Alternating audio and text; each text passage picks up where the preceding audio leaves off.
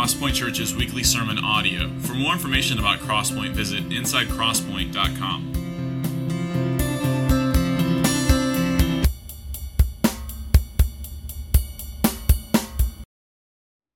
Good morning. We are going to be in 1 Thessalonians chapter 1, verses 2 through 10. And as you're turning in your Bibles there, let me just add my welcome to you. My name is Tyler Kirkpatrick. I'm one of the pastors here. And it's a joy to open up God's Word together.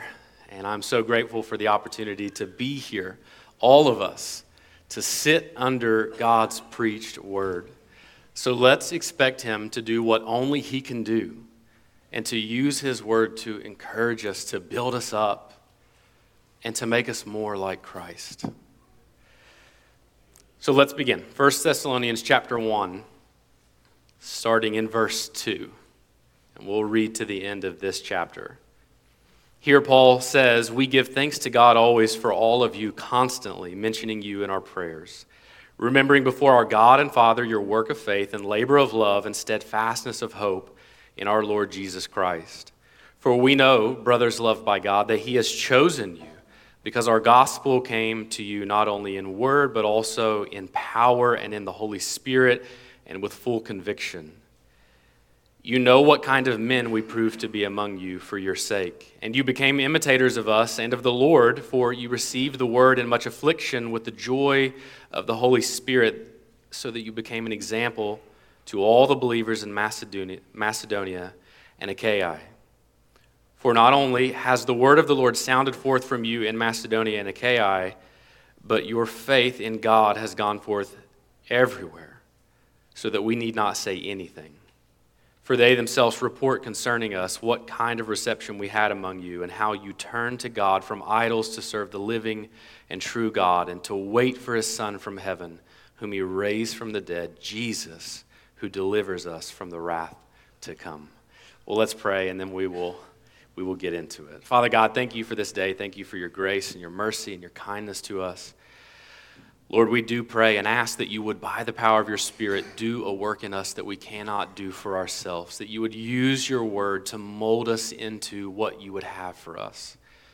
And Lord, I pray that you would help us now, that you would give us attentive hearts, that you would let us hear and let us see as has already been prayed. And Father, would you do this for the good of your people, for the salvation of those yet to be yours, and for your glory. And we pray this in Christ's name. Amen. Okay, so before we dig in, what I want to do is I want us to consider a question together. And the question is this: what does it look like to live the Christian life well? I think that's a fair question, and it's the one I want us to consider. But let's ask it maybe a little bit more directly even than that. Is my faith pleasing to the Lord? Is my faith pleasing to the Lord? Is it a praiseworthy faith? So as we look to these scriptures, as we look to the example of the Thessalonians, what I want us to do is to not just see and be thankful for what God has done in the Thessalonian believers, but I want us to look at their example, and I want us to long for a faith like theirs. I mean, if I'm being honest, I think it's one of the things that we can often forget the longer that we live the Christian life. I mean, I know this about myself. I know this about my own heart. Things come into my life. Things get difficult, or I'm just kind of a pitiful person. Things don't even have to be really that bad. I can just be walking down a sidewalk on a sunny day and just feel sorry for myself.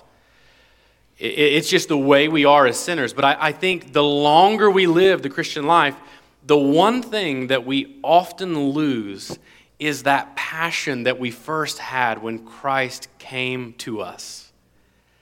And so I think it's good for us in this moment to look at this example and to long, to desire to have a faith like these believers. And so that's what I want us to do this morning. I want us to see three things in their example that are very important for us as we consider what it is to live the Christian life well. So the first thing is this: their faith is divine. Their faith is divine. So what I want to do is I want to start actually in verse 4 as we begin to unpack this section of Scripture. It says, "For we know, brothers loved by God, that he has chosen you." What I want us to see is that Paul's thanks, because again, he begins in verse 2 with "we give thanks." So everything that follows verse 2 is all about Paul giving thanks. And immediately after that, what he does in verse 3 is he tells them what he's thanking them for. Remembering before our God and Father your work of faith and labor of love and steadfastness of hope in our Lord Jesus Christ. But here's what I want us to understand. In the original language, here I understand why they do it, but in verse 4, it's a new sentence being started. But in the original, verse 3 flows naturally into verse 4, and I think that's important to bring up because what it does is it helps us to understand that Paul's thanks, the entirety of his thankfulness for the Thessalonians, is actually grounded in God's sovereignty. So he tells them all of the things that he's thankful for, and then moving into verse 4, essentially what it says is, knowing, brothers loved by God, your election. That's how it's written in the original. Thank you that you have displayed all of these things, knowing, brothers loved by God, your election. Now, why is that important? Because one way that we could actually translate this in verse 4 is we could say, because we know. Because we have seen, because it has become evident to us by the way that you have lived your life that you are one of God's chosen. And what that means, as he is thanking God for their lives and the example that they have set, is that he is reminding them, we are so thankful for these good works in your life because we know that your faith is born of the love of God. Friends, I can't imagine a better thing to hear from a respected pastor, missionary, apostle than, I'm so thankful that your life is evidence that you are chosen by God. Forget giving me the accolades. Forget reviewing all of the wonderful things I've done. Tell me that my life is evidence that I have received the love of God, the mercy of God, and the grace of God. And so it's important that we see that. Paul tells Titus, in Titus chapter 3, he explains this idea of election like this. Starting in verse 3, he says, "For we ourselves," that's talking about Paul and all of the brothers with him, "for we ourselves, we were once foolish, disobedient, led astray, slaves to various passions and pleasures, passing our days in malice and envy, hated by others and hating one another." Okay, so just stop there. Verse 3 describes everyone that is outside of Christ. When I read verse 3, I have moments in my life that are defined by that. I can look back and I can run the highlight reel of my life and I can say, I know, Paul, exactly what you mean when you say we were once foolish. We were slaves to various passions and pleasures. I know what it was to be a slave to myself. And then verse 4. "But when the goodness and loving kindness of God our Savior appeared, he saved us.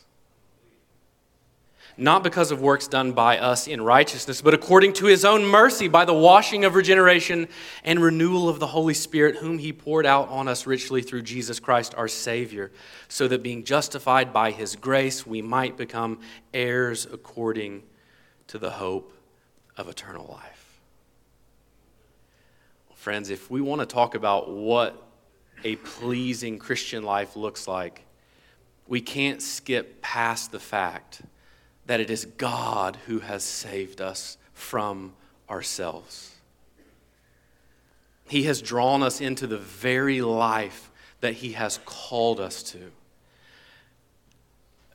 But there's something important here as well in 1 Thessalonians, in chapter 1. And it's that Paul is very sure to make sure that we understand that the gospel is a Trinitarian gospel. So he tells us that these brothers and sisters, they are chosen, and that means that they are chosen by God the Father. The word for chosen there is actually elect. They are the elect ones. And election simply means that in eternity past, God, because of his good pleasure, in his grace, and according to his love and his mercy, he chose his children unto salvation. It's what he told Titus. He didn't choose us because of any righteousness in us. He simply chose us out of his love and mercy. And so here in 1 Thessalonians, Paul is reminding these dear believers, it is God in his goodness and according to his mercy that you are righteous in his sight. It's what he has chosen you for from eternity past. He has ordained you unto this. And so what we can say is that the Father is the one who administers our faith. But you can't talk about the gospel without talking about Jesus Christ, the Son of God. And you see the choice of the Father in his goodness. And then you see Jesus, and what is Jesus doing? He is accomplishing the will of the Father in saving us. It's one of the most mind-blowing things when you really think about Jesus making his way for 30-some years to a cross. And every moment that you get to the point where Jesus is saying, not my will, but the will of the Father, it's not yet my time. The plans of my Father are not yet for this moment. What is he talking about? He's not just talking about dying. He's not just talking about being obedient. He is talking about accomplishing the will of Father for our salvation. And so you have Jesus accomplishing what God has ordained to do from eternity past for us. He lived a perfect life. He made his way to a cross, and he died on that cross, and 3 days later he rose again that we might be saved. And unbeliever, here's what I want to tell you. If you are living in Titus chapter 3, verse 3, just roll on over to Titus chapter 3, verse 4. But God, according to his mercy, according to his love, according to his grace, not because of any righteousness in us, he saved us. But if we're going to talk about the Father and we're going to talk about the Son, we have to talk about the Spirit.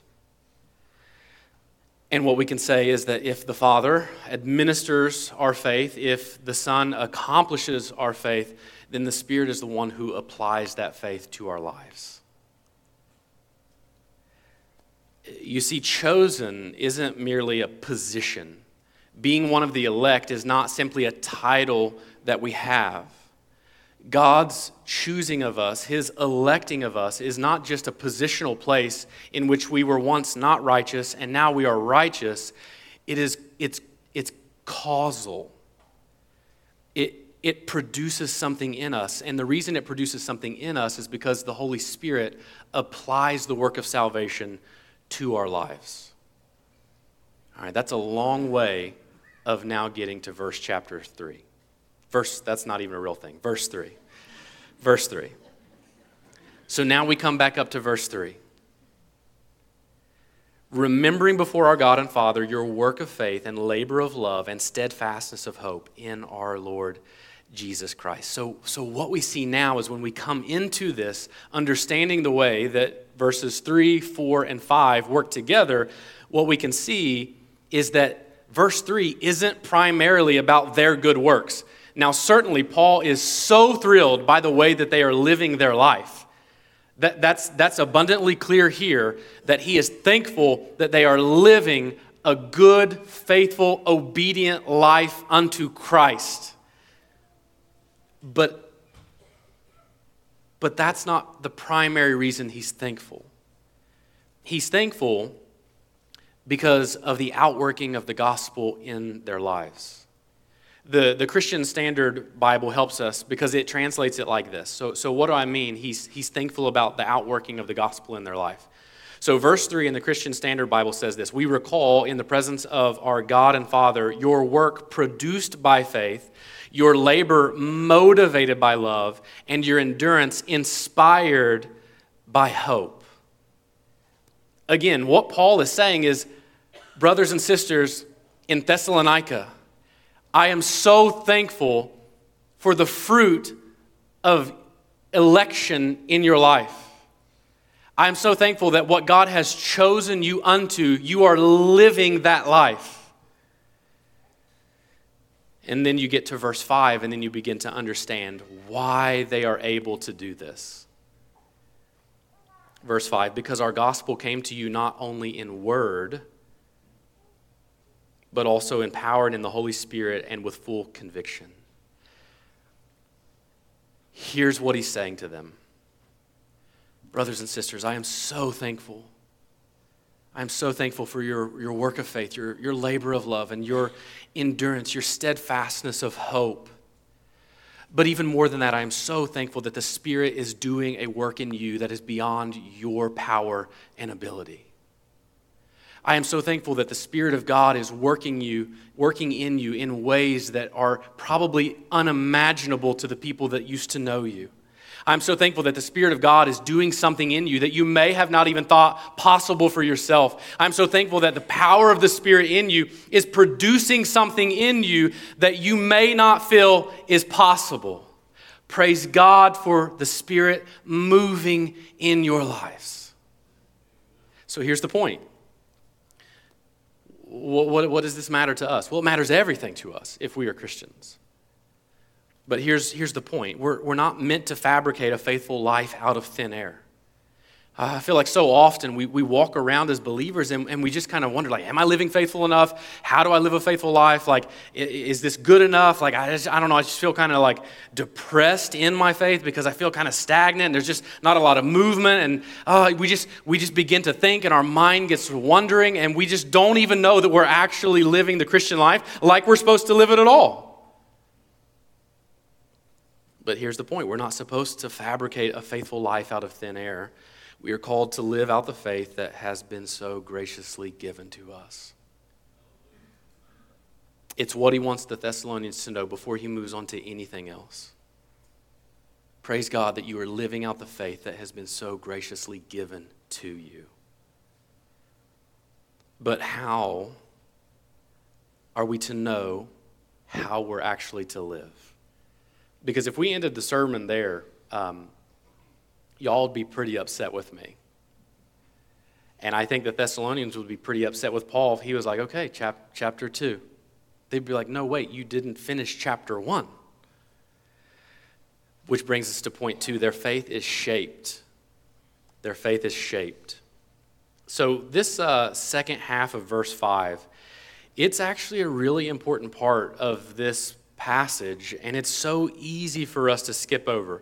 Probably number one, because we think it's so basic that we don't really need to pay a lot of attention to it, but maybe also because we're like, why, Paul, did you put that sentence there at the end of verse 5?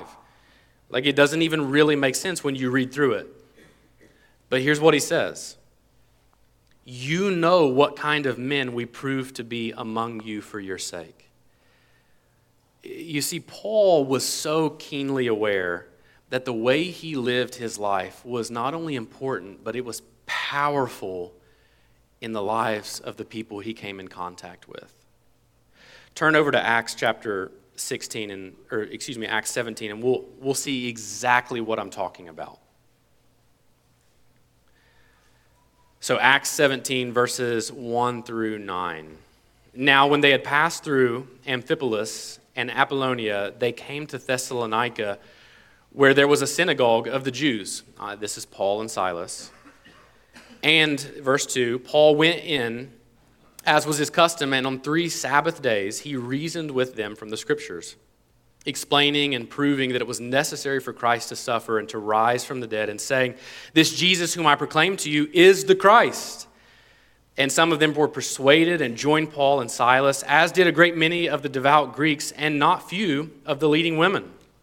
But the Jews were jealous, and taking some wicked men of the rabble, they formed a mob set the city in an uproar and attacked the house of Jason, seeking to bring them out to the crowd. Verse 6. And when they could not find them, they dragged Jason and some of the brothers before the city authorities, shouting, "These men who have turned the world upside down have come here also. And Jason has received them. And they are all acting against the decrees of Caesar, saying that there is another king, Jesus." And the people and the city authorities were disturbed when they heard these things. And when they had taken money as security from Jason and the rest, they let them go. Paul was very aware of the importance and the power of living the Christian life well. You see, right before Acts chapter 17 is Acts chapter 16. And at the end of Acts chapter 16, it's the account of the Philippian jailer and his conversion.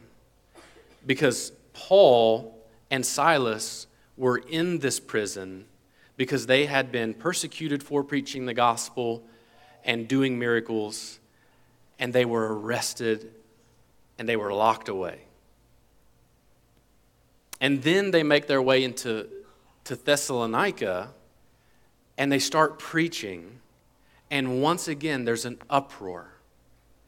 And for probably 3 weeks or so, Paul and Silas are with the Thessalonian believers, and they are suffering through this persecution. They are suffering through the mobs rising up and trying to oppress the gospel. And here's what I want us to realize. He says at the end of verse 5, "And you know what kind of men we proved to be among you for your sake." You see, what Paul did in living with the Thessalonians is he taught them how to live the Christian life well. He taught them how to live the Christian life faithfully by suffering in their midst. Paul didn't merely preach the gospel to them, he lived it. He taught them by the way that he lived their life. And his ability to suffer well was a sermon in and of itself to the believers in Thessalonica to be able to endure and suffer in the midst of persecution. So Paul did not leave them to figure out how to be faithful. He didn't preach the gospel to them and just say, "You guys, aren't you so glad that God has chosen you unto salvation? We'll see you later." He doesn't do that. He lived out the example of Christ for them. And then what our text tells us is that they turned around and then they lived out the example of Paul, who was living out the example of Christ before all of the believers in Macedonia and Achaia. Here's what we need to take note of. Paul didn't just give them teaching in words, he gave them teaching in the way that he lived our life, because the Apostle Paul understood maybe more than anyone that faith, by design, needs to be shaped. Faith, by design, needs to be shaped. And emphasis on need. I mean, I've lived the Christian life for at least a little while now, and I know what those seasons of having basically no one investing into me, what it produced in me. It produced a faith that basically looked like what I thought it should look like. And in some ways, praise God for His grace in sustaining me through those moments. But there were also a lot of things that as I got mature and as people started to invest into me, things I realized like, man, I made that up. Like that's not even true or real. And that Bible verse isn't even in the Bible. Our faith needs to be shaped. And this is one of the reasons why that gathering together on a Sunday morning is so important, and singing together and coming to Bible studies and being here during member meetings and looking around the room and getting to know your fellow believers, because your faith needs to be shaped, and the grace that God has given us to do that is His church. We're not a group of people who get together as some sort of club. We are a family that is coming together to worship our Father. And so, man, if you find yourself in great need, if you find yourself as a believer at the bottom and thinking, oh man, I just need so much. I need people to pour into me, but I'm too proud to do that. Well, I want you to understand that the Apostle Paul doesn't just think it's a good idea that you have your faith shaped by someone. He thinks it's a necessity. It's by God's design that our faith would be shaped. I remember, I don't honestly remember a lot because I don't have a good memory. And don't ever, by the way, just don't go to Google and type in, I don't have a good memory, what's going on. It's not. It produces only bad things.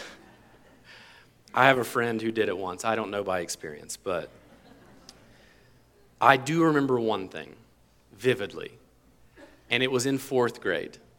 I loved my 4th grade teacher. Her name was Miss Dalton, and she was the best teacher that I ever had.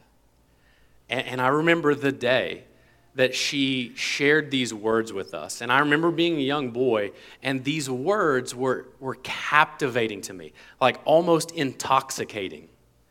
And these were the words. 2 roads diverged in a wood, and I took the one less traveled by, and that has made all the difference. I remember hearing that. And just, circumstances of life, for whatever reason, that Robert Frost poem just really meant a lot to me. And I thought, you know what? It doesn't really matter what has happened in my life. I'm going to take the road less traveled. I'm in the 4th grade, and I just remember poke the chest out that I don't even have, and I'm just like, you know what? I'm gonna take this life by the horns. And I was just motivated. And we find it admirable. We even find it heroic. The idea of going it alone. You look at someone who starts a multi-billion-dollar corporation out of their garage, or you look at someone who has just really endured a lot in life and they've done really well and no one has helped them, and we admire those types of people.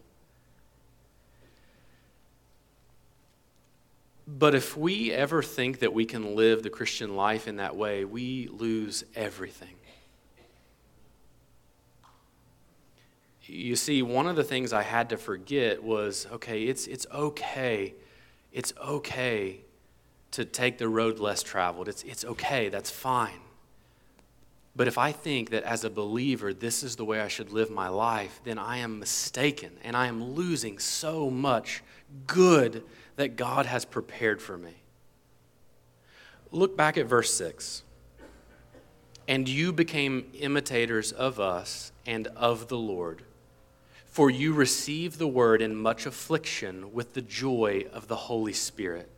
Friends, how do you think, as brand new baby Christians, they learned to endure much affliction with joy?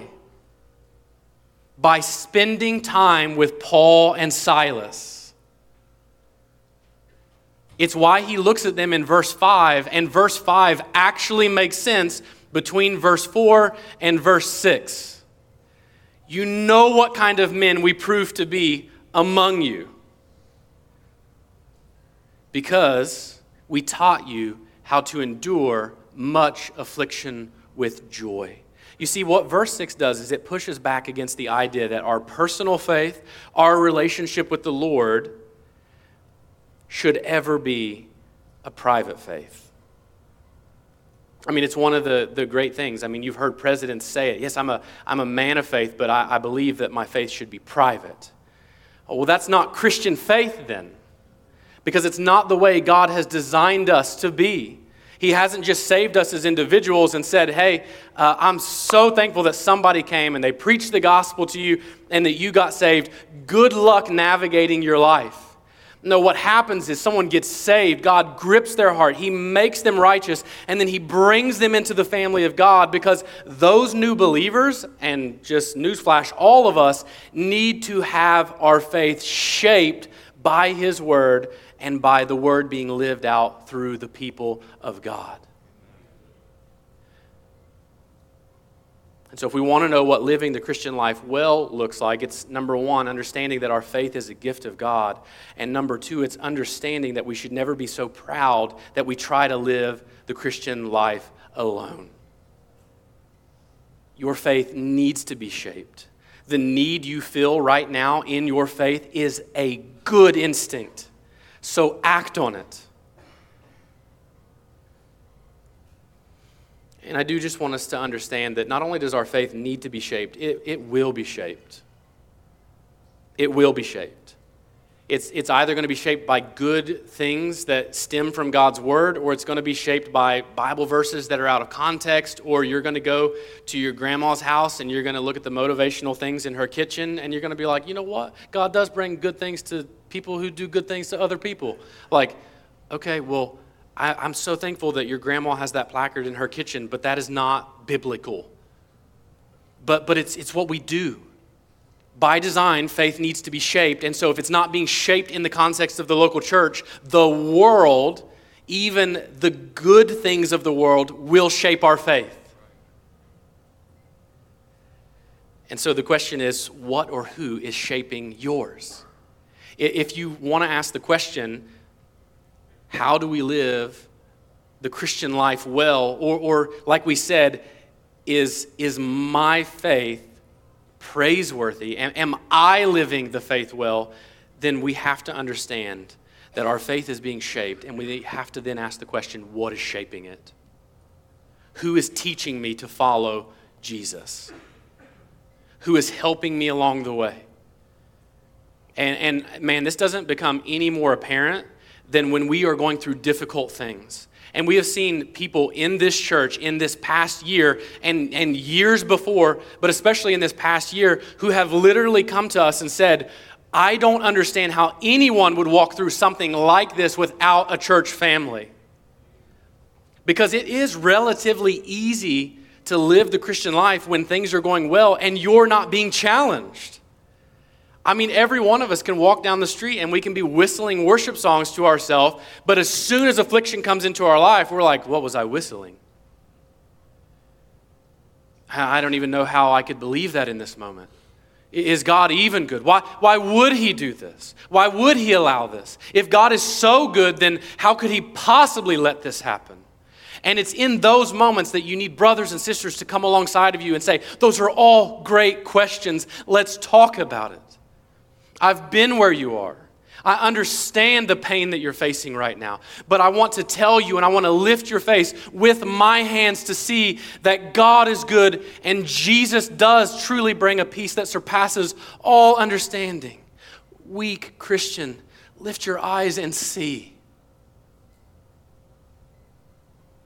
Friends, we need people to do that for us. Sometimes our heads get so heavy that we cannot lift them for ourselves. And here, Paul is praising them for living the Christian life that has been shaped through the church. And so then finally, their faith is transformative. Verses 8 through 10 here. So, okay, our faith can be shaped. That's good. That's important to know. But what we also need to understand is that our faith can speak.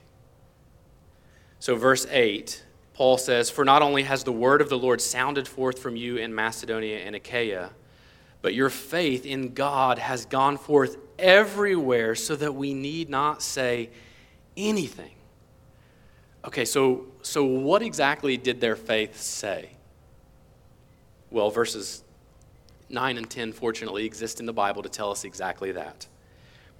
For they, that is the people who have heard, the people in Macedonia and Achaia and everywhere, apparently, for they themselves report concerning us the kind of reception we had among you and how you turned to God from idols to serve the living and true God and to wait for His Son from heaven, whom He raised from the dead, Jesus who delivers us from the wrath to come. So what their faith said is it spoke of the transforming work of the Spirit. Go back, you don't have to flip there, but Acts chapter 17, verse 6. What is the thing that they said? They said, these men, these men who have turned the world upside down have come here also. Their faith, just like in Philippi, just like in all of the other provinces before them, the gospel of Jesus Christ has now come to Thessalonica, and the world is literally being turned upside down. And here's why. Because they're believing the gospel. These strange people are gathering together and they are confessing that they are sinners before a holy God, and that Jesus Christ truly was the Messiah, and that they have placed their faith in him, and they have received grace and mercy and love and salvation from the Lord.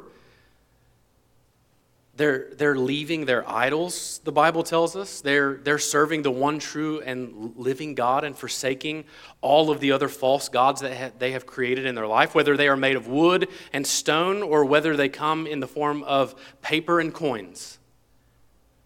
They're giving up their idols to serve this one God.